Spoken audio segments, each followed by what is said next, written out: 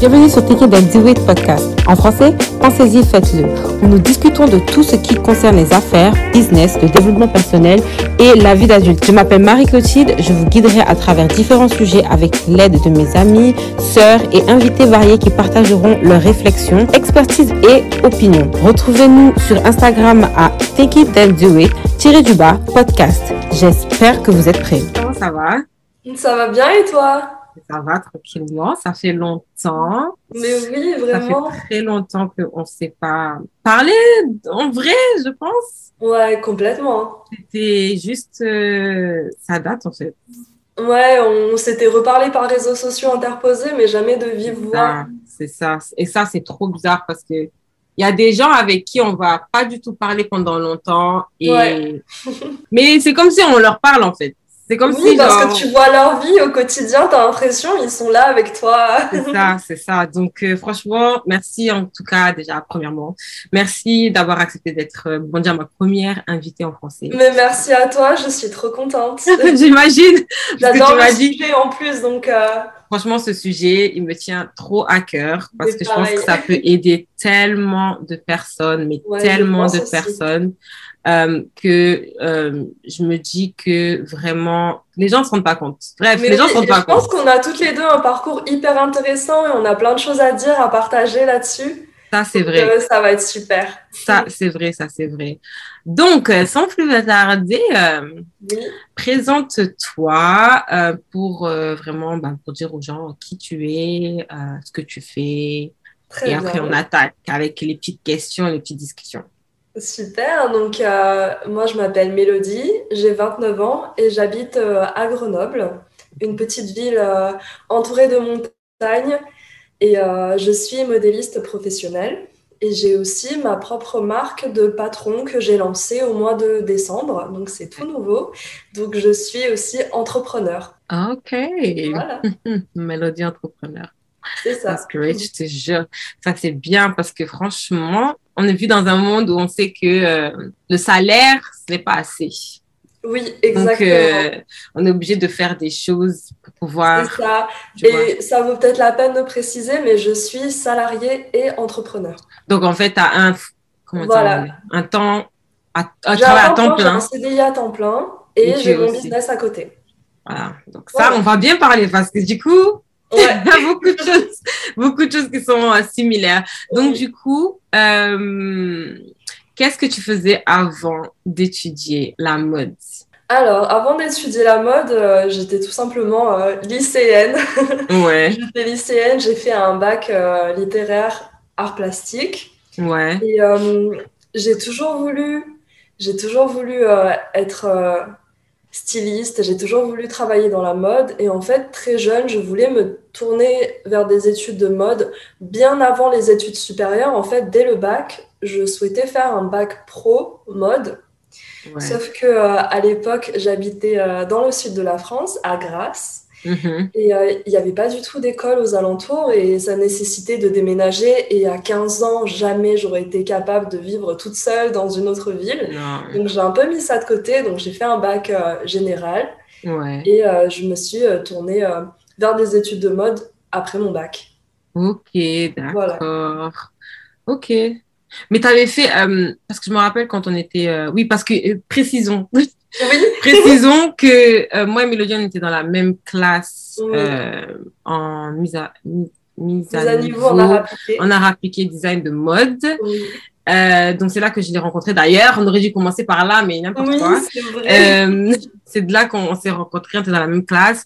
Et je me rappelle que tu m'avais dit, c'est toi, en fait, pratiquement la grande majorité de la classe avait fait un bac en général et tout, mais avec une option à appliquer ou une option, un truc de dessin où il y avait une option créative. Oui, c'est vrai. Et toi, tu avais fait option quoi? Art plastique. Art plastique, voilà, voilà, art plastique. Et donc, du coup, moi, j'étais zéro parce que pas du tout. T'avais fait quoi avant toi? Mon background, c'est bac pro comptabilité. D'accord, donc, déjà bac professionnel, comptabilité. Et quand j'étais à l'école, au lycée, on me disait, non mais, moi je disais, ok, je veux faire ou un BTS communication ou une école de communication ou une école de mode. Et on Ok. me disait, mais tu fais un bac pro, t'as fait un bac pro, enfin non, ça, c'est pas possible en fait. Et moi, je leur dis, si, Mais c'est pas du tout. possible, tu Oh vois. là là. Mais Donc, c'est... moi, Oh, j'ai pas lâché l'affaire. Je me suis dit, bon, j'ai pas lâché non, l'affaire, t'as tu vois. raison. Donc, du coup, quand je suis arrivée dans cette classe, après quelques mois et tout, j'ai capté qu'en fait, mais en fait, oui, parce que pratiquement tout, je pense qu'on était que deux ou trois qui n'avaient pas un background de créativité Artistique. artistique, mais D'accord. genre étudier ça, quoi. Après, la créativité, tu l'as, mais Oui. donc j'étais là en mode, ouais, putain, c'est chaud. C'est vrai, tu t'es sentie un peu Ah, larguée. de ouf, c'était grave Oh, difficile, mais bon. Après, j'ai grave appris par rapport à oui. vous tous, en fait, parce que tout le monde était cool. Et ça encore, c'était bien. C'est vrai, on Enfin, était une c'était bonne classe. une bonne classe. C'était pas Ouais. une classe bizarre, des gens bizarres. Bref. Ouais. Ok, donc du coup, pourquoi tu as décidé d'étudier la mode et pas quelque chose d'autre? Parce que t'es parti faire un bac au général, tu vois, Oui. t'aurais Ouais. pu faire autre chose. Ouais. C'est vrai. Bah, en fait, comme je t'ai dit depuis toujours, en fait, je me rends compte avec du recul que j'ai énormément de chance parce qu'il y a beaucoup de gens qui ont du mal à trouver leur voie. Et moi, j'ai vraiment toujours su, aussi loin que je m'en souvienne, et toute ma famille dira la même chose, j'ai toujours su que je voulais travailler dans la mode. Et, euh, et en fait, j'étais persuadée que je voulais être styliste. Donc, logiquement, pour être styliste, il faut faire des Une études de école. design de mode. Et c'est Ouais. comme ça que je me suis retrouvée dans cette école en mise à niveau art appliqué, design de mode. Ok. Et du coup, Donc, t'as en compris. fait, pour moi, il n'y a jamais eu d'option. Et je m'en rappelle très bien avec mon petit ami de l'époque, quand on a passé notre bac. Il y avait plein de salons étudiants à Nice, notamment le Ouais. Studirama, et on y était allés. C'est comme ça que j'avais découvert l'école. Et, euh, et on avait fait un autre salon où il n'y avait pas du tout d'option d'études de mode. Et Ok. mon petit copain de l'époque m'a dit, j'étais déçue, tu vois, parce qu'il n'y avait aucun stand qui m'intéressait. Il m'a dit, Hmm. ah, mais si tu peux pas faire de la mode, tu fais quoi? Et je m'en rappelle encore aujourd'hui, je l'ai regardé, j'ai dit, mais c'est la mode ou rien, il n'y a pas d'option. Ah, il J'ai n'y a pas pas d'option. d'option. Si, si. Mais je comprends totalement. Je comprends totalement. Mais du coup, quand tu as trouvé l'école, comment tu t'es senti? Parce que, bon, faut dire qu'on on a grandi dans le sud de la France, il n'y a pas grand-chose. C'est vrai, en termes d'études, Et c'est très très limité hein, si on c'est veut rester dans la très région. limité. Oh Donc, là du coup, quand là. tu as trouvé l'école, comment tu t'es sentie? Et ben, j'étais hyper contente parce que au salon, j'avais croisé une fille super gentille, super agréable et elle me disait que l'école avait 50% de réussite. Et je me suis dit, oh ok, 50%, moitié-moitié, ça passe encore. Et Ouais. c'est une fois arrivé à l'école que, il faut préciser qu'on était dans une école privée. Oui, bah Franchement, oui, oui, ça oui, oui. vaut la peine de École le dire. On était 100% dans du privée. privé. On Ouais. était dans une école privée. Ouais. Et en fait, une fois arrivée à l'école, je me suis rendu compte que l'enseignement était moyen. Il y avait des profs qui étaient moyens. Il n'y avait pas trop de Structure. matériel. Il fallait qu'on achète absolument tout, du papier à la toile de patron, enfin vraiment tout. Et puis, je me suis rendu compte qu'en fait, que les 50% de réussite, c'est parce qu'elles étaient deux dans la classe et qu'il y en avait une qui avait réussi et l'autre non. Quoi? Je te jure, c'est ce que j'ai appris une fois dans l'école. Qu'en Quoi? dernière année de BTS, elles étaient deux dans la classe et Moi, tu que... m'aurais dit ça, je ne serais jamais rentrée dans l'école. Ah, mais moi, je l'ai su qu'après, hein, Oh vraiment. my God. Ok. Ok. Ouais, Ok, voilà. bref. Ok. Ok. Oh, wow. Cette école qui a fermé Oui. entre-temps, qui a été en Oui. liquidation et qui est fermée actuellement, Actuellement, qui ouais, n'existe plus. ouais, j'avais fait un peu des recherches vite fait. Je pense que je les avais cherchées sur LinkedIn. Et en fait, oui, la page, elle est là et tout et tout. Mais quand je cherchais, par exemple, je sais pas si je cherchais des références pour un travail ou un truc comme ça, bref. Et je voyais fermé et tout. Je disais, oh, Mais oui, fermé. oui, oui, oui. Mais est-ce que toi, tu as fait le BTS en entier là-bas ou pas? Parce que moi, je me suis arrêtée au bout de la première année. Moi, en fait, oh my God, ok. Moi, personnellement, je voulais tellement aller dans cette école parce que c'était la seule école pas en France, à À Nice, Nice, dans le oui. sud de la France même, je dirais, Ouais. et enfin sud-est. Et du coup, je savais pas si j'avais envie de partir, comme tu disais. jusqu'à Paris à mon très jeune âge, Mais oui, c'est tu ça, vois, j'étais et pas j'aime pas prête. Paris de toutes les manières, donc j'étais Ouais, pas prête à aller là-bas. Déjà, oui, le temps, c'était mort, donc j'étais contente, tu vois. Mais en oui, fait, il y a eu beaucoup de frustration, en fait, dans cette école pour moi. J'ai appris beaucoup, oui, et pareil. voilà, je savais déjà, je savais que c'était ça, je savais que c'était ce que je voulais faire et tout, et j'ai beaucoup appris, et je suis trop contente d'avoir appris les bases. Oui, Mais il y avait beaucoup de frustration au niveau je trouve, moi, personnellement, je trouve qu'il n'y avait pas, le soutien, ça venait pas de tous les enseignants, en fait. oui, Euh, Moi, j'avais déjà des lacunes. Quand je rentrais, j'avais déjà des lacunes. J'avais pas oui, ce côté créatif. Pas ce côté créatif. J'avais pas étudié la créativité ou l'art plastique vraiment approfondi. ouais, Donc, déjà, au niveau des cours de dessin, j'étais au bout de ma vie. Enfin, tu me voyais toujours, j'étais au bout de ma vie. Des fois, je pleurais parce que j'étais au bout de ma vie. Mais je lâchais pas l'affaire, en fait. oui, Il y avait des jours où mes dessins, c'était de la bombe. Et il y avait des jours où mes dessins, c'était de la... Je vais pas dire le mot parce que voilà.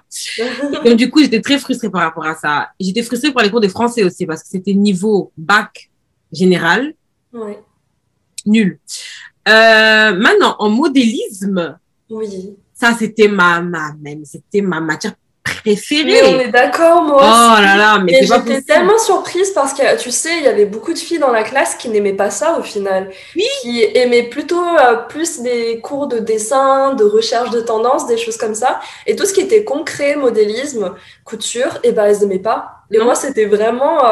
Et puis les cours de modélisme, pardon, pour moi, ils n'étaient pas suffisants. Il y en avait une semaine sur deux, si je m'en rappelle bien. c'était, ouais, c'était une, ah, ouais, J'aurais voulu plus, moi, en fait, de modélisme. ouais, Plus de c'était une concret. semaine sur deux ou c'était une fois par semaine, mais genre 4 heures seulement, C'est ça, un ouais. truc comme ça. Oui. C'est pas assez.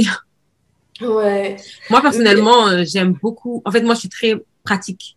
La pareil. théorie, tout ça, là, ça me fait mal à Ouais. la tête. Je suis très, Genre, très pratique dis-moi ce que aussi. je dois faire. C'est bon, j'ai Mm. compris. Can I do it now? Est-ce que Ouais. je peux le faire? Parce que tant que je sais pas, je comprends pas. Mm, mm. Donc c'est ça, en fait. Le modèle, c'était vraiment la chose que j'ai kiffé, vraiment. Grave. C'est ça. Mais, le truc de stylisme, je sais pas quoi, là, Ouais. où on devait faire les collections, les mini-collections, les dessins, recherche de matière et tout. J'aimais bien, mais en fait, il y avait tellement eu des commentaires que j'ai senti que j'étais la seule black person, en fait. J'ai senti que j'étais la seule noire de la classe, en fait. C'est C'était vrai, juste en t'avais mode, bon, ressenti ça. je te jure, déjà qu'à la base, bon, j'ai grandi à Nice, donc bon, c'est pas nouveau. Mais là, en particulier, quand je suis rentrée dans la classe, j'ai vu pratiquement que des blancs à majorité. Bon, je me suis dit, je m'en fous, moi, voilà. Mais en fait, le fait que même, bon, je m'en fous, voilà, l'enseignante, parce que c'est elle qui me fout le seum Oui, jusqu'à maintenant, l'enseignante me dise des choses comme, par exemple, tu vois, on avait créé, je me rappelle de tout, hein, on avait créé des collections hommes, on avait créé des collections confort ou je sais plus quoi. oui, oui. Et je pense que la première collection, c'était confort, un truc comme ça. Bon, ça, c'était une première, tu vois, nanana. Mais après, moi, je voulais beaucoup me concentrer sur le pagne, en fait, le pagne africain. Oui, African print, tu vois. je m'en Et j'étais rappelle de ça. vraiment à fond dans Oui, ça et je me disais c'est que vrai. parce qu'en ce temps-là, je voulais créer une marque de African print. Ça venait à Ouais. peine de commencer, voilà. On parle de ça il y a 10 ans. C'était il y a 10 ans, c'est Voilà, incroyable. c'était il y a Ouais. 10 ans. Ça venait Oui. à peine de commencer. Pardon. Ça venait à peine de commencer et tout, donc du coup, voilà, bref. Et elle m'a dit, je pense pas que tu pourrais changer de tissu. Et là, je lui ai dit, pourquoi? Et elle m'a dit non, mais parce que on a compris les motifs africains et tout. Alors là, alors là, j'ai dit, pourtant j'étais dans le thème, c'était juste le tissu en fait. Oui. Et je pense que ma confiance en moi, elle est descendue au plus bas que terre en fait. Oh J'étais là en mode, là, ok, si c'est c'est pas ça que je dois pire. faire, qu'est-ce que je dois faire en fait? Waouh. Donc, Bah en fait, ouais. pour répondre à ta question, parce que j'ai parlé pendant 4 jours, pour répondre à ta question, moi, en fait, j'ai même pas passé les derniers examens. D'accord. Ok. Parce que c'était en période où on cherchait le stage de Oui, l'année. c'est J'ai vrai. cherché mon stage. J'ai jamais trouvé. Donc Ok. encore, ça m'a encore fait Wow. ressentir que mes merdes. Genre, c'est encore moi, black person, tu vois. Parce que c'est une réalité, en fait. C'est une réalité en France, c'est une réalité. Et j'entendais, ben, vous, en fait, qui disiez que, oh, j'ai trouvé mon stage, et moi, j'étais en mode, OK. Donc, je me suis dit, au lieu de rater cette année, je préfère partir. D'accord, ok. Donc, en fait, au mois de mai, moi, j'étais out. D'accord, ok, je Mais me j'ai fait quand rappelle. même, j'ai fait toute l'année scolaire parce que c'était mai, juin, les examens, un truc comme Oui. ça. Est-ce que tu as fait Voilà. le défilé? T'as fait le défilé? Du coup, moi, j'ai fait le défilé, mais pas Oui. avec, j'ai fait avec vous, mais rappelle-toi que j'ai défilé pour toi, je pense. Mais j'ai pas, non, c'est pas pour toi, c'était pour toi. Non, c'était pas pour moi. C'était pas pour toi? Non. J'étais venue, mais en tant Oui. que modèle, mais pas en tant que Ah, créer t'as une pas collection présenté tes modèles à non, toi, parce que j'avais d'accord. déjà abandonné et Ok, c'était déjà mort, en fait. C'était déjà, d'accord. c'était mort, de toutes les manières. Ok. Donc, voilà. Donc, Et bah ouais. le fait que toi, tu me dises que tu as arrêté après la première année, moi, j'ai cru que tu avais continué, en fait. Non, pas du tout. Et en fait, justement, cette école, ça m'a vraiment fait réaliser que je m'étais trompée de voie parce que j'ai toujours pensé que je voulais être styliste. OK. Et en découvrant les cours de modéliste, je me suis dit, mais je me suis trompée, c'est pas styliste que je veux être, c'est modéliste. Et OK. puis, dans les études de mode, la seule formation que je connaissais, c'était le BTS Design de mode. Et Ouais. en fait, je me suis dit, ce BTS, ça me correspond pas. Comme tu dis, il y avait beaucoup de recherche de tendances, de dessins. Et je me suis dit, mais comment je vais trouver un travail avec ça? C'est pas assez professionnalisant. Mhm. Cette formation, elle me convient pas. Je vais regarder si je trouve autre chose. Mais toutes ces démarches-là, je les ai faites toutes seules. On m'a jamais orientée, on m'a jamais accompagnée. Et quand j'ai arrêté, en fait, j'ai postulé dans d'autres écoles, dans le public cette fois. OK. Et je voulais un BTS métier de la mode et du vêtement. Je sais pas si tu connais ce BTS. Non, parce que moi, j'étais déjà sortie de la France, en fait. Ah oui. Ça y est, là. J'étais, Et le BTS métier de la mode et du vêtement, il est beaucoup plus axé modélisme, dessin assisté par ordinateur et industrialisation. dessin Voilà. assisté par ordinateur. Oui, de Les patronages patronage, qu'on hein, je fait. parle Oh. pas des croquis de I don't mode, know. de C'est patronage. ça, Voilà. c'est la chose que j'aimerais trop apprendre. Bref, tu t'écoutes. OK. Donc, suite à cette première année, Ouais. j'ai postulé dans des écoles publiques de métiers de Mhm. la mode et du vêtement et on m'a toujours dit, ah, mais tu sais, une fois que tu entres dans le privé, tu peux plus continuer dans la voie de l'éducation publique. Mais Et en fait, tout ça, c'est faux. moi, je comprends pas. Pourquoi? Tout ça, c'est faux parce qu'ils disent que, enfin, je sais pas. Je pense que c'est des croyances que les gens ont, qu'une fois que tu rentres dans le privé, et ben, tu es obligé de continuer dans le privé. Et c'est pas vrai parce que j'ai fini par être acceptée dans un BTS métier de la mode et du vêtement, mais l'école n'était pas à Nice, l'école était à Grenoble, et Ah, c'est du la coup. raison pour laquelle j'ai déménagé OK. pour poursuivre mes études, parce que dans le OK. sud, il n'y avait pas le choix, Non. il n'y avait pas d'autre choix. OK, Voilà. d'accord. Mais- Bon, je sais que ça n'a rien à voir avec les questions que j'avais préparées, mais là, il y a un truc que tu as dit et ça me fatigue en fait. Parce que j'ai l'impression que c'est trop une mentalité française en fait. Ouais. Bon, toi, tu es parti dans le privé. Oui. Pourquoi tu pourrais pas rentrer dans le public?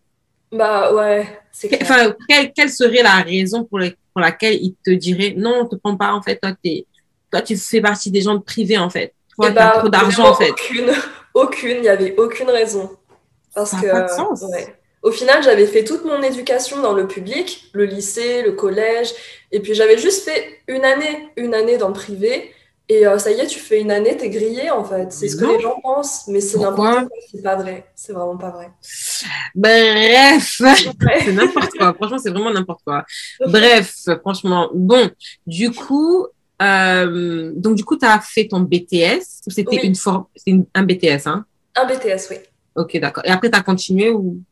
Non, après, j'ai ce BTS-là, j'ai pu avoir un élément de comparaison après mon expérience à Nice et mon Ouais. BTS dans le public à Grenoble, l'enseignement il était vraiment excellent. Les matières, elles étaient vraiment très professionnalisantes et tellement que quand je suis sortie du BTS, j'étais diplômée en juin. En Mhm. août, je décrochais mon premier CDI. Donc, Waouh. je me suis sentie de travailler directement après mon BTS. J'ai pas eu le souhait de vraiment continuer parce que je me sentais prête et j'avais vraiment hâte de commencer ma carrière. Ouais. Donc, ouais. Et donc, du coup, ton CDI, c'est dans le modélisme. Oui, c'est ça. C'était modéliste prototypiste. Voilà. That's interesting. Ouais. Et du coup, c'est à Grenoble. À Grenoble, ouais. Tu vois, des fois, il y a des choses, il faut juste bouger de où on est. Mais vraiment, Parce que si tu serais resté dans le sud, tu aurais peut-être galéré, en fait, à oui, mais trouver j'en quelque suis chose. sûre. Mais même aujourd'hui, je vois que en étant à Grenoble, je me suis spécialisée dans le textile de sport, de montagne. OK. Et toutes mes expériences, elles se sont faites dans des entreprises de textile, des marques de sport de montagne, que ce soit du ski, du trail, du ski de rando, enfin Oui, vraiment, oui. vraiment très spécialisé. Et ça, c'est mon expertise. Maintenant, c'est vraiment ma plus-value pour les Mhm. entreprises. Et si un jour je veux revenir vivre dans le sud, et ben, tu vois, ça va être compliqué pour moi de trouver un poste là-dedans. Alors Ouais. que dans la région, les opportunités, il y en a énormément. OK, Il y a d'accord. énormément d'entreprises de textiles de montagne dans la Ouais. région, Grenoble, Annecy, etc. Mhm. Donc, il y a beaucoup plus d'opportunités ici. OK. Et la question qui tue, parce que c'est la question que tout le monde nous pose quand tu Ouais. sors enfin, d'où tu habitais à la base. Est-ce Mm. que tu penses rentrer dans le sud de la France? Un jour dans ta vie, genre? Un jour, oui, je pense. C'est pas ton OK. cas? Alors, non. Enfin, oui, non, Ouais. non. En fait, moi, c'est surtout par rapport à ma famille. Tu vois, actuellement, voilà, ici à Grenoble, j'ai pas de famille, j'ai des amis, je suis très bien entourée, mais j'ai pas de famille. Mais je me Ouais, dis, un jour, quand moi, je vais vouloir fonder ma propre famille, j'aimerais bien avoir ma maman, ma sœur à côté de moi, ouais, tu vois. je vois ce que Donc, tu veux dire. ouais, ça pose à réflexion. Je suis pas prête pour l'instant, mais je pense qu'à terme, j'y reviendrai. Ouais. Hmm. Moi, je sais pas trop. Est-ce que ta famille, elle est dans le sud aussi? Ouais, mes Ouais, parents sont là-bas. Tout le ouais. monde, pas tout le monde, bon, j'ai la famille partout, mais mes parents sont Oui, là-bas. Mais je sais pas, la mentalité, elle est juste pas pour moi du tout. ouais. Pas du tout, en fait. Même quand je pars en Euh, vacances, une semaine max. Sinon, 10 jours, allez, ça y est, là. Ça, c'est bon. Il faut que je parte. c'est Parce que c'est comme vrai. si j'ai l'impression que de la façon dont je suis active créativement et que ma créativité, je peux vraiment l'exploiter au maximum. Quand j'arrive dans le sud, j'arrive pas. Ok. C'est comme D'accord. si, boum. Ah Et du ouais, coup, c'est ça dingue. me fatigue un peu. Mais bon, après, je me dis, euh, si je suis riche, même pas peut-être pas riche, mais bon, si j'ai de l'argent, genre je suis bien financièrement, c'est sûr que je vais prendre un truc, une maison, un truc là-bas en sud de la France, parce qu'il faut, comment on Ouais. connaît, tu Un peu ta vois, terre, ouais. c'est la base. Mais Oui. après, je sais pas. Je sais pas. Mais toi, qu'est-ce qui t'a mené à Londres? Comment t'as atterri à Londres? Moi, comment j'étais atterri à Londres. Ouais. Déjà, j'ai fait une année, bon, on a fait l'année d'école ensemble. Oui.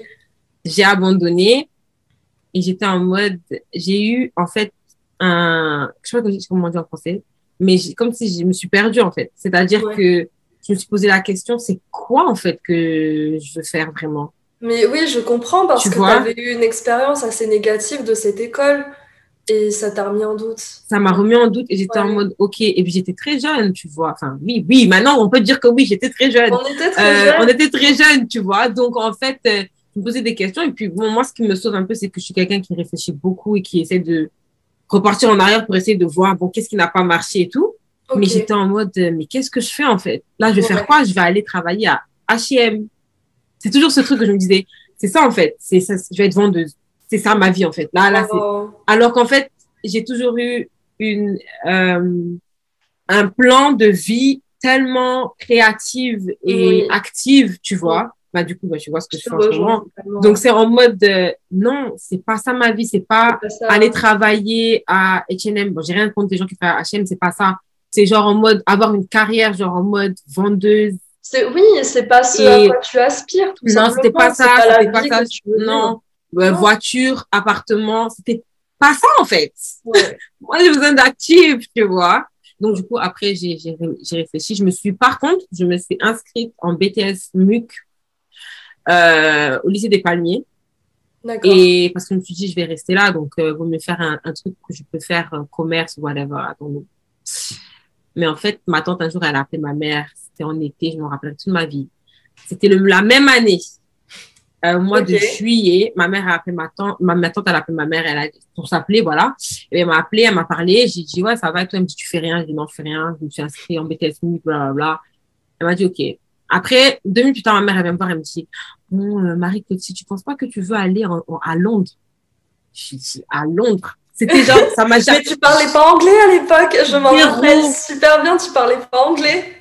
Pas du tout. Pas du tout, ouais. Et j'étais là à Londres, j'ai jamais pensé à aller à Londres de toute ma vie. Moi, c'était les États-Unis et c'est tout en fait. Londres, j'ai jamais pensé à l'Angleterre, j'ai jamais pensé à même aller visiter ce pays, tu vois. Et du coup, ouais, c'était jamais passé. Et ma mère m'a dit ça et tout, et j'ai dit non et tout, je vais faire quoi là-bas, vas-y, moi j'ai mes potes ici et tout. Quel genre de potes en plus? Ouais. Et j'ai mes potes ici et tout, nana, je veux pas y aller et tout, nana. Ma mère, elle a dit, bon, ok, je te force pas, tu vois. Okay. C'est ta tante qui est à Londres, c'est ça? Ouais, ma tante était à Londres. Bon, maintenant, elle est rentrée en France, mais en ce temps-là, elle était à Londres. Elle était à Londres, ok. Ouais. Et ma mère, elle a dit, ok, je te force pas, comme tu veux, tu vois. Ok. J'étais assise dans ma chambre comme ça. Dit, et quand même, ça t'a fait réfléchir. Ben oui, j'ai dit réalistiquement. Mais oui, réalistiquement, tu fais rien. Tu sais quoi? Allez, m'en fous. Je suis allée voir ma mère. 5 minutes plus tard, j'ai dit à ma mère, c'est bon, moi, je pars. Elle m'a dit, ok.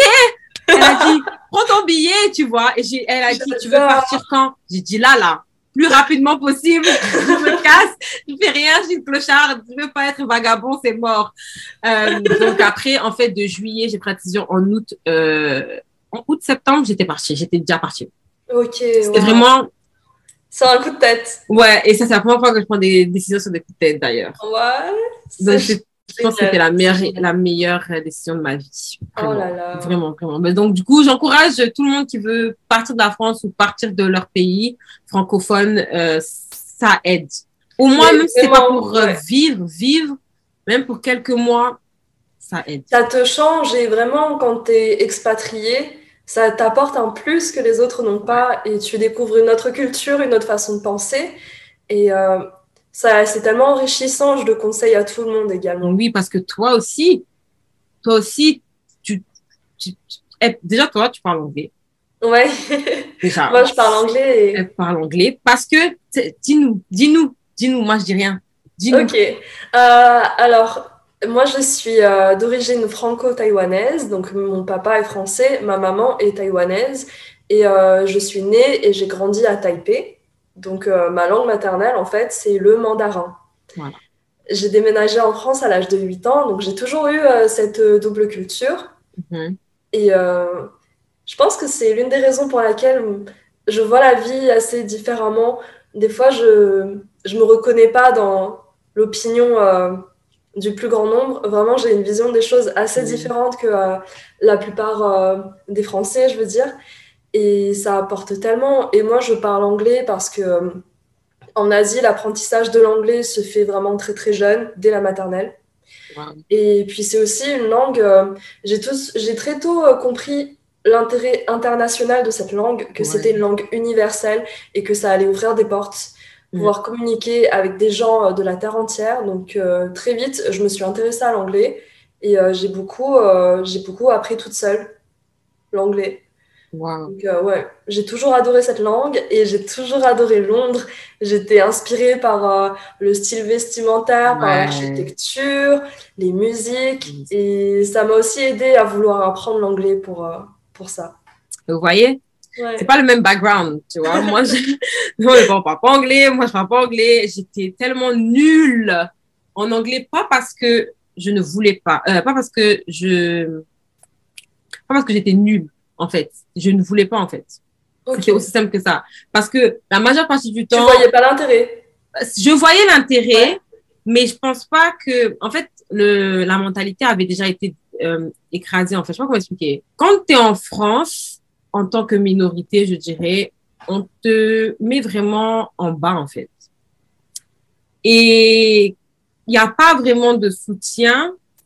Et même dans ton cursus scolaire, tu peux avoir peut-être un prof dans chaque année qui va être un soutien pour toi, peut-être. Et encore, ça dépend. Tu vois, moi, j'ai eu la chance que, bon, des fois, j'ai eu des profs qui ont été un peu en mode, non, mais tu peux le faire et tout, non. Mais il y a beaucoup qui me disaient, tu vas pas avoir ton bac. Mais tu sais, c'est Tu vas pas faire difficile ceci. parce que souvent, j'ai remarqué dans mon cas que les profs qui te soutiennent, c'est les profs dans les matières dans lesquelles tu es bonne. Donc, forcément, dans les matières dans lesquelles tu es mauvais, et bah, tu progresses pas. Moi, les profs qui m'ont le plus soutenu à travers de ma scolarité, ce sont les profs d'anglais et les profs d'art plastique parce que c'est les deux matières dans lesquelles j'étais bonne. Par contre, les profs d'histoire, les profs de mathématiques, les profs de sciences, ils m'ont jamais soutenu. Non, c'est ça, en fait, c'est ça. Moi, c'était prof d'éducation civique. Ok. Prof d'art plastique aussi.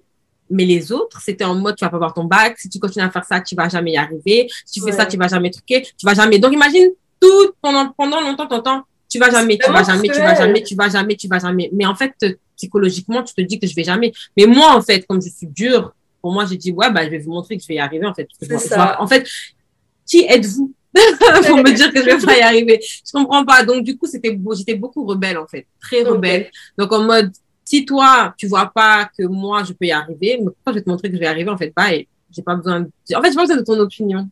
Parce que je sais qui je suis. Donc, en fait, j'étais très, très, je regardais déjà, je commençais à regarder des films en anglais et tout, non. Mais c'était pas ça. J'étais intéressée, mais je savais pas par où commencer. Donc, c'est pour ça que je me suis dit, tu sais quoi?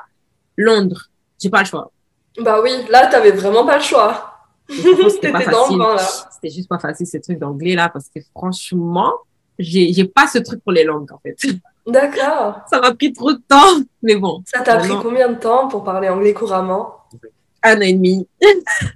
Bah ça 1 an et demi. va. Non, parce que quand tu habites ici, au bout de 6 mois, tu peux, voilà, ça y est, tu vois. Ok. Mais 1 an et demi, et même quand j'allais à la caisse, au supermarché et tout, je transpirais tellement, genre, j'étais en mode, putain, Oh. juste, prends mon argent, donne ma monnaie, ciao, me pose pas de questions, tu veux un sac plastique, je comprends pas, je sais pas, bye, c'est ce que je faisais, mais bon.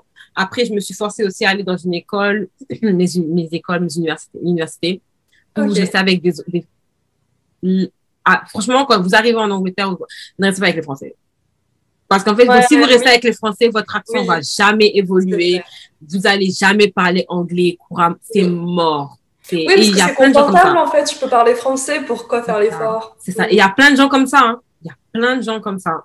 Ici. Ouais, mais c'est pas bien. Je suis là depuis 15 ans. Ah, c'est bon. Ça y est. L'anglais, il est pas. Bref. Bref. Ouais. Du coup, parlons parce qu'on a parlé de tout, en fait, pratiquement même des questions et tout. Du coup, est-ce que tu trouves que c'est difficile de trouver un stage ou un job dans l'industrie de la mode en France? Oui, honnêtement, je trouve que c'est très très dur parce que déjà, les opportunités, il n'y en a pas énormément. Comparé aux autres postes qui sont un peu plus mainstream, on va dire, les postes dans la mode, ça reste quand même assez rare. Et pour les opportunités de stage, honnêtement, le plus facile, c'est par connaissance et avoir des contacts. Moi, c'est comme ça que j'ai fait mon stage de BTS. J'ai fait mon stage dans une entreprise de robes de mariée en Chine, à Suzhou, une ville à côté de Shanghai. Et j'ai fait mon stage là-bas parce qu'une amie de ma mère avait créé sa boîte. C'était la présidente de cette entreprise. Donc, j'ai été accueillie par une amie de ma maman. Mais je vois que des filles dans ma classe, elles ont vraiment eu énormément de mal. Et il y en a beaucoup qui ont fait des stages qui étaient un peu hors sujet, tu vois, histoire de dire je dois faire un stage pour valider mon année. Et elles n'ont pas forcément appris grand-chose, alors que fondamentalement, un stage, c'est ta première expérience professionnelle et ça te donne un aperçu du milieu professionnel. Donc, c'est vraiment dommage de ne pas avoir cette opportunité-là. Et Ouais. j'ai une petite anecdote parce Ok. que en troisième, à la fin du collège, en troisième, on devait faire un stage de découverte d'une semaine. Donc, un petit Oui. stage de vraiment rien du tout, tu vois. Et je savais que je voulais le faire dans la mode et j'avais cherché un peu les stylistes à Nice et aux alentours. Et j'étais tombée sur le studio de notre prof de dessin. Je sais plus comment elle s'appelle, mais tu sais, celle qui t'a fait la remarque. Ouais. J'étais tombée sur son entreprise à elle et je lui avais téléphoné, je lui avais envoyé des mails et tout, et elle m'avait refusé en stage. Elle m'avait refusé, donc autant Voilà. que voilà. C'était Voilà. très, très difficile. Ouais, Très c'est difficile. pas facile, franchement. Même moi, même, comme j'ai dit, j'ai pas trouvé, en fait. J'ai Mais oui, apply oui, everywhere, mais je me suis pas trop aussi, je ne sais pas comment dire. Je suis pas allée apply, enfin, dans les autres villes. J'ai oui. vraiment resté dans le sud de la France et franchement, c'était dur. Mais je pense que vraiment, c'était vraiment nécessaire d'avoir un contact. Il me semble que l'une des filles avait fait son stage chez Banana Moon Ouais. et qu'elle l'avait eu grâce à une connaissance qui l'avait fait rentrer. Et c'est vraiment, vraiment, voilà, le réseau, c'est hyper C'est important. important, très Ouais, important. c'est très, très important. Même pour les personnes qui disent que oui, non, mais pourquoi les autres sont privilégiés? En fait, dans la vie, il y a des règles. Enfin, il y a des règles. Il y Ouais. a des règles que on peut pas, on peut pas vraiment aller à l'encontre de ces règles-là. Oui, Surtout dans la mode, c'est contact.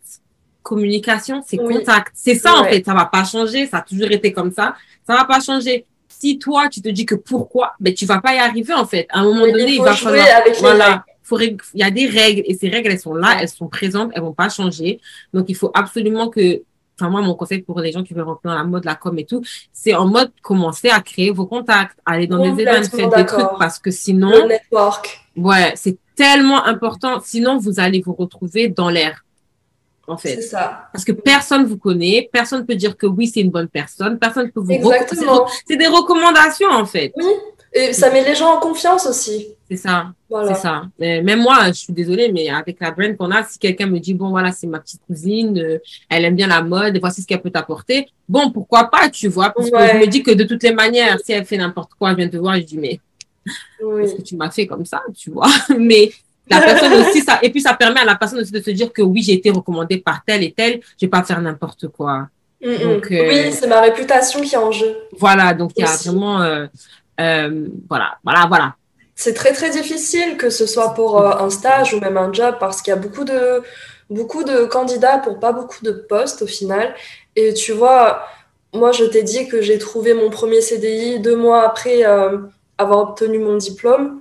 Et ben je pense que dans la classe, et encore aujourd'hui, hein, dans ma classe de BTS, design, métier de la mode, pardon, on est 2 ou 3 à avoir continué Ah, mais c'est ça. sur une classe de 25. Ouais, mais c'est ça. Les Donc, c'est ratios, vraiment pas la majorité. Et pour la plupart des gens, ils s'arrêtent au premier échec et ils se disent: ah bah je trouve pas, tant pis, je vais faire autre chose. J'ai des copines qui sont allées travailler chez Etam, qui voilà. sont parties faire des saisons dans les stations de ski et qui n'ont pas continué, tu vois. Après, il faut aussi, ça dépend de si ça t'anime vraiment. Moi, c'est vraiment, j'ai l'impression que c'est ma raison d'être et c'est la raison pour laquelle je suis sur Terre. J'ai l'impression C'est que ça, en je fait. suis là pour pouvoir créer des vêtements. Donc, c'est vraiment, voilà, il y a vraiment cette destinée, on va dire. C'est ça. Et il faut pas s'arrêter au premier obstacle, vraiment. Non, Il faut persévérer. non. Persévérer. Ça, c'est vrai parce que, la persévérance. En vrai, t'as raison. Mais c'est les ratios, hein. C'est les quotas, les ratios, je sais pas comment dire en français. Bref, Oui, c'est ça, en fait. Parce que je me rappelle quand on était dans notre classe, et que la première chose qu'ils nous ont posé comme question, c'est qu'est-ce que vous voulez faire quand vous allez réussir votre BTS, un truc comme ça, ou je sais plus ce qu'ils ont dit. oui, Et on a tous dit créer ma marque, créer ma marque, créer ma oui, marque, créer ma oui, marque, créer ma oui. marque. Et je crois que réalistiquement, ils nous ont dit tout le monde veut créer sa marque, mais vous allez voir que c'est pas tout le monde qui va créer sa marque. Et moi, c'est Ouais. resté là, en fait. Et je me suis Oh. dit, bravo. OK. J'ai dit oui, mais en fait, moi, je vais créer ma marque. Peu Je sais pas importe ce que quand. vous dites, moi je vais créer ma marque Voilà, et vous allez voir. genre, OK, d'accord. Mais je veux voir pourquoi est-ce que vous dites ça. Parce que, à the end of the day, genre, on savait pas vraiment c'était quoi étudier la mode, tu Oui, vois. Et c'était très intéressant de faire une année parce que là, tu vois, OK, est-ce que je veux vraiment faire ça ou pas, en fait. c'est vrai, complètement. Donc, Il y en a qui étaient là pour des mauvaises raisons. Il y en a qui étaient là parce qu'elles aimaient bien les magazines, qu'elles aimaient bien s'habiller. Mais en fait, c'est pas des raisons c'est qui vont pas faire ça, en que tu fait. vas tenir sur le Non, temps. C'est pas ton pourquoi. Il faut c'est savoir quel est ton pourquoi. pourquoi. C'est ça, en Ouais, fait. Mais pourquoi. du coup, parce qu'on parle de ça, parlons business, en fait. Genre, Oui, parle-nous de ton business, de tes business que tu as et voilà, parce que du coup, comme tu dis, tu as l'impression que tu es né, en fait, tu as été créé Oui. pour faire ça. Donc, je sais que tu es passionné, vas-y, on t'écoute.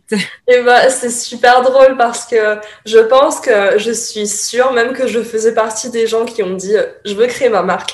J'ai toujours voulu créer ma marque, sauf que en étant fraîchement diplômée et avec peu d'expérience en entreprise, je me sentais pas prête et j'avais pas assez de bagages en moi ni de connaissances pour me lancer tout de suite. Donc j'ai attendu d'avoir 4 ans d'expérience professionnelle pour enfin avoir été prête pour lancer ma marque. Ok.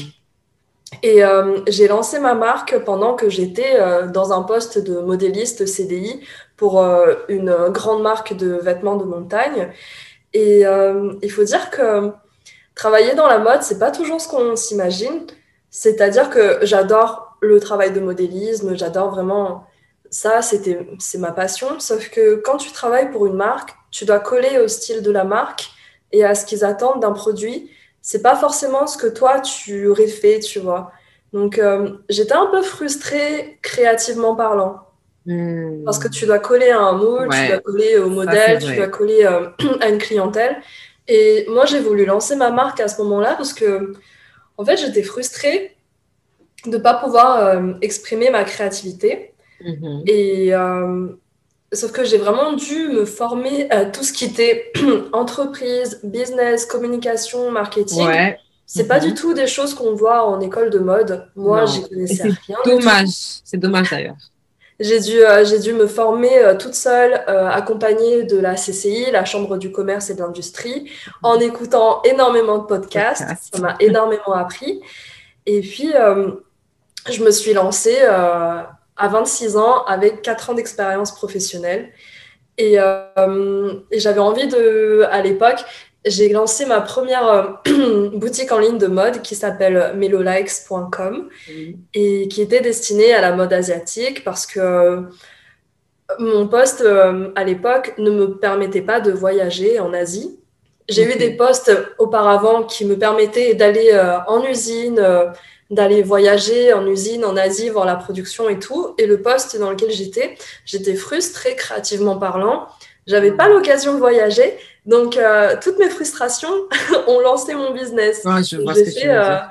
une boutique en ligne spécialisée dans la mode asiatique. Et mon idée, c'était d'aller sur place 2 fois par an, en Corée, à Taïwan, etc., pour vraiment m'inspirer de ce qui se fait là-bas, parce qu'ils sont assez en avance en termes Ouais. de tendance, s'inspirer de ce qui fait là-bas, et puis ramener directement, en fait, c'était un modèle de retail, achat-revente. Donc, en Mhm. fait, j'achetais en gros sur place, et je revendais aussi sur mon site.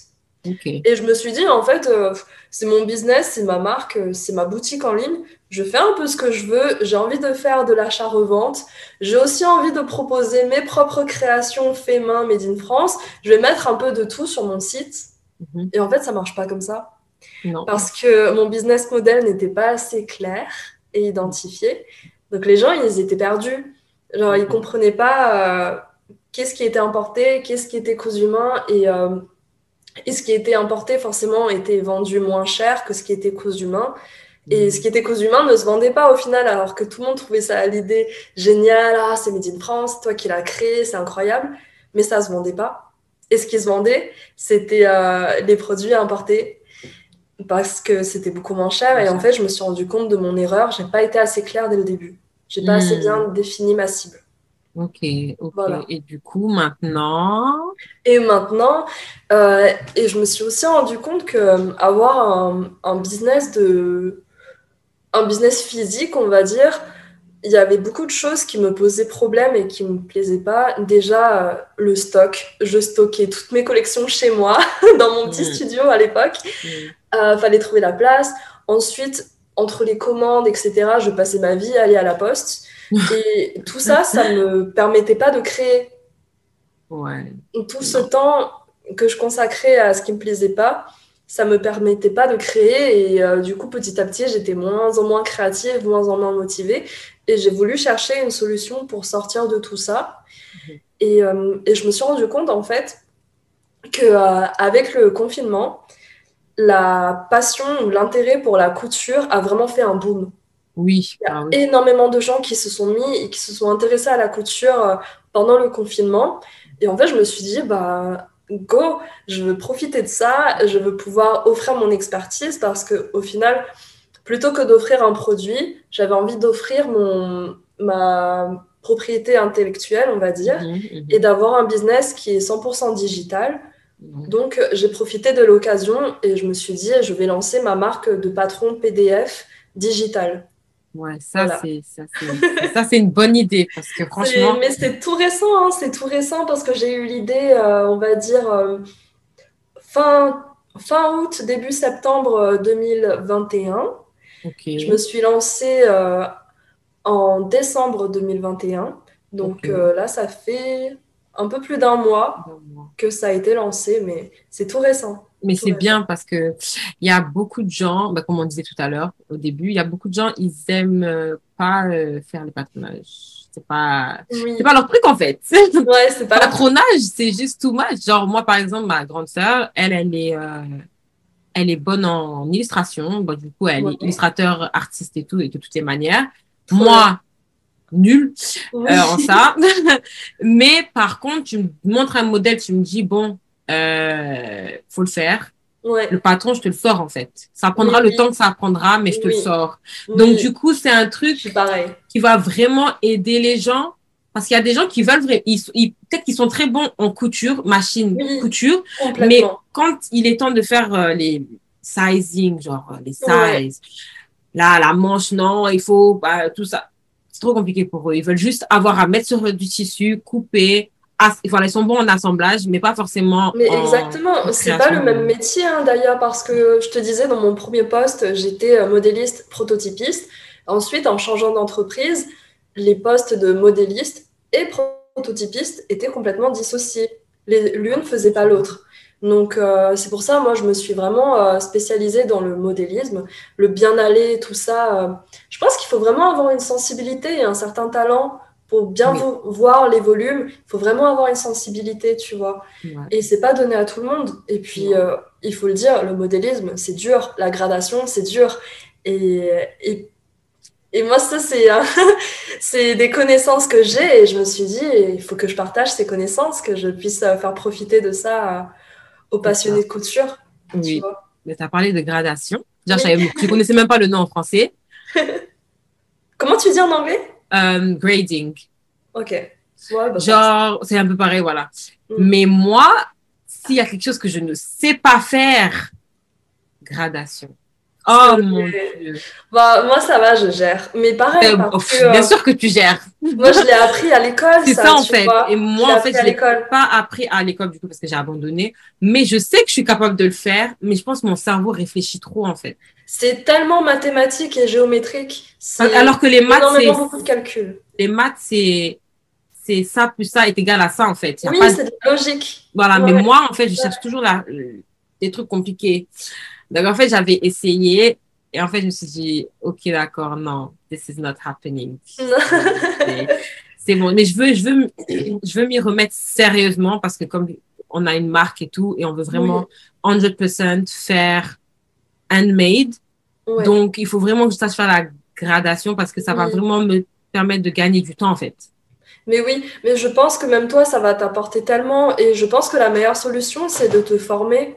Ah Je ouais, pense c'est ce qu'il y a que je des fais. formations en ligne maintenant et ça, il faut vraiment que ce soit un professionnel de l'enseignement qui te l'apprenne parce que c'est tellement compliqué et eux, ils auront la meilleure manière de l'expliquer. Oui, bah c'est ça. Mais nous, pour te dire, à l'école, pendant la première année, la gradation, ça a pris la moitié de l'année hein, en termes de cours.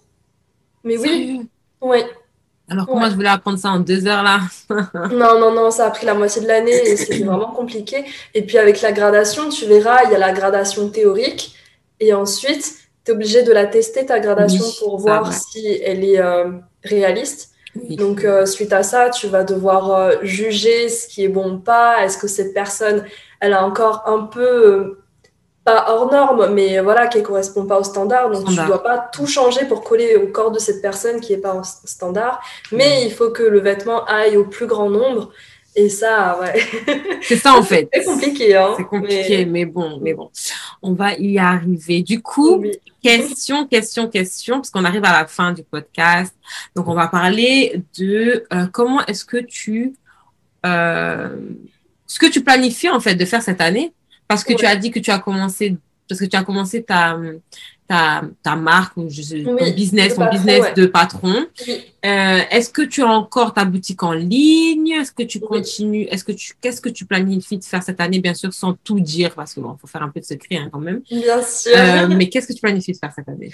Et ben, cette année, moi, j'ai sorti mon premier patron. Bien sûr, je planifie de sortir d'autres patrons. Je sais pas combien encore, mais au moins un à chaque saison. Je pense que ce serait assez Ok. chouette pour, du coup, ma marque de patron qui s'appelle Melodie Loth Couture.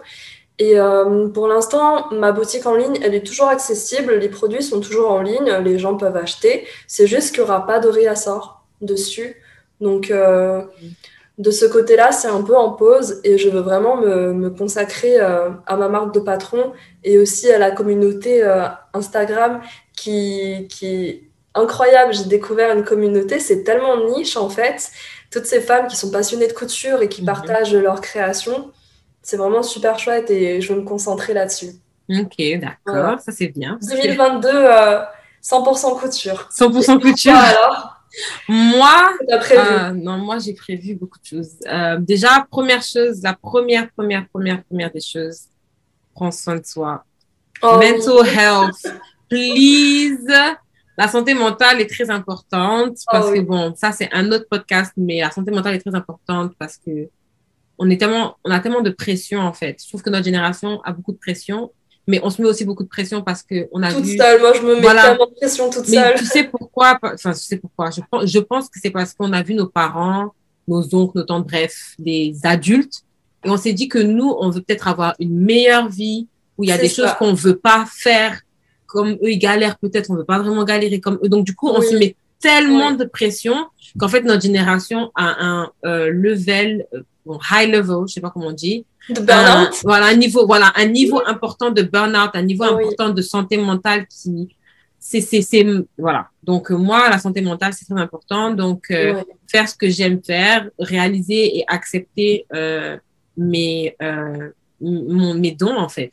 Parce que se dire, par exemple, toi, tu fais des patronages. Qui oui, fait, enfin, genre, tu connais la communauté, tu vois. Toi, mm, voilà, c'est ce que tu connais. Mais il y a oui. des gens, c'est tellement wow, tu vois. Parce qu'ils peuvent pas, en fait, le faire. Ils essayent, peut-être, ils arrivent pas parce qu'en fait, comme tu dis, il faut ce truc. Tu vois, il faut Ouais, ce il faut truc. quelque chose. Tu peux créer Ouais, une collection par papier, dessiner, faire les trucs. T'es fort en, je sais pas moi, en stylisme. ouais. Mais quand il est temps de faire le vêtement, tu ne peux pas le faire. Mais Donc, oui, vraiment, complètement. se concentrer sur mes dons. Ben, j'aime parler. Bon, ben, je parle. D'où ce Voilà. podcast. D'où ce podcast. Je parle. Exactement. YouTube, c'est quelque chose qui me donne toujours assez de réconfort de toutes les manières. Donc, ça va rester. Et j'aime partager, en fait, les réalités de la vie, en fait, parce que je suis quelqu'un Oui, qui réfléchit tellement que je pense que mes réflexions, en fait, c'est les réflexions des autres aussi. ouais, Et du coup, la marque de vêtements, la Slow Fashion Brand, qu'on a oui, commencé, Espérance Inclusive, c'était cool, c'était chic, mais on va vraiment se concentrer sur Handmade et ça va être le rebranding complet parce qu'en fait, très bien. oui, Ok, parce que on l'a fait parce qu'on voulait être sérieuse, mais oui, là, on est encore plus sérieuse. oui. Donc, il faut le faire bien. Et voilà, je pense qu'après, bon, je travaille aussi, mais bon, ça, je travaille. Mais bon, je Mais travaille, ça, c'est, oui. voilà, ça paye les bills, c'est cool. Oui. Donc, Toi voilà. aussi, tu as un travail, un Ouais, daytime job? voilà. Moi, j'ai un daytime job que je vais pas tous les jours, mais peut-être 4 jours par semaine. Ouais, Et parce qu'il faut payer les bills, en fait. C'est c'est une ça. réalité, c'est une Pareil. réalité, c'est une réalité. Du Exactement. coup, des Oui. conseils pour ceux qui veulent étudier la mode en France. Ok. Des conseils pour ceux qui veulent étudier la mode en France, savoir pourquoi on le fait.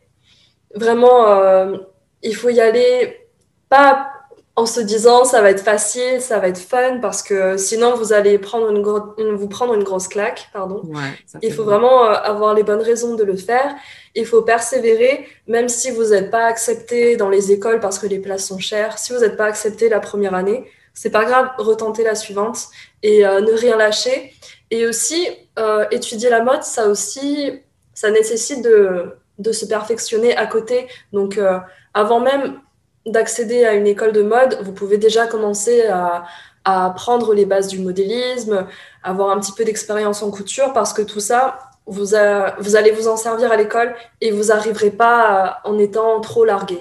Donc ça, c'est important et c'est vraiment un conseil que je donnerais parce que j'ai vu les deux en fait dans la classe, des filles qui n'avaient jamais cousu avant et celles qui avaient déjà des bases.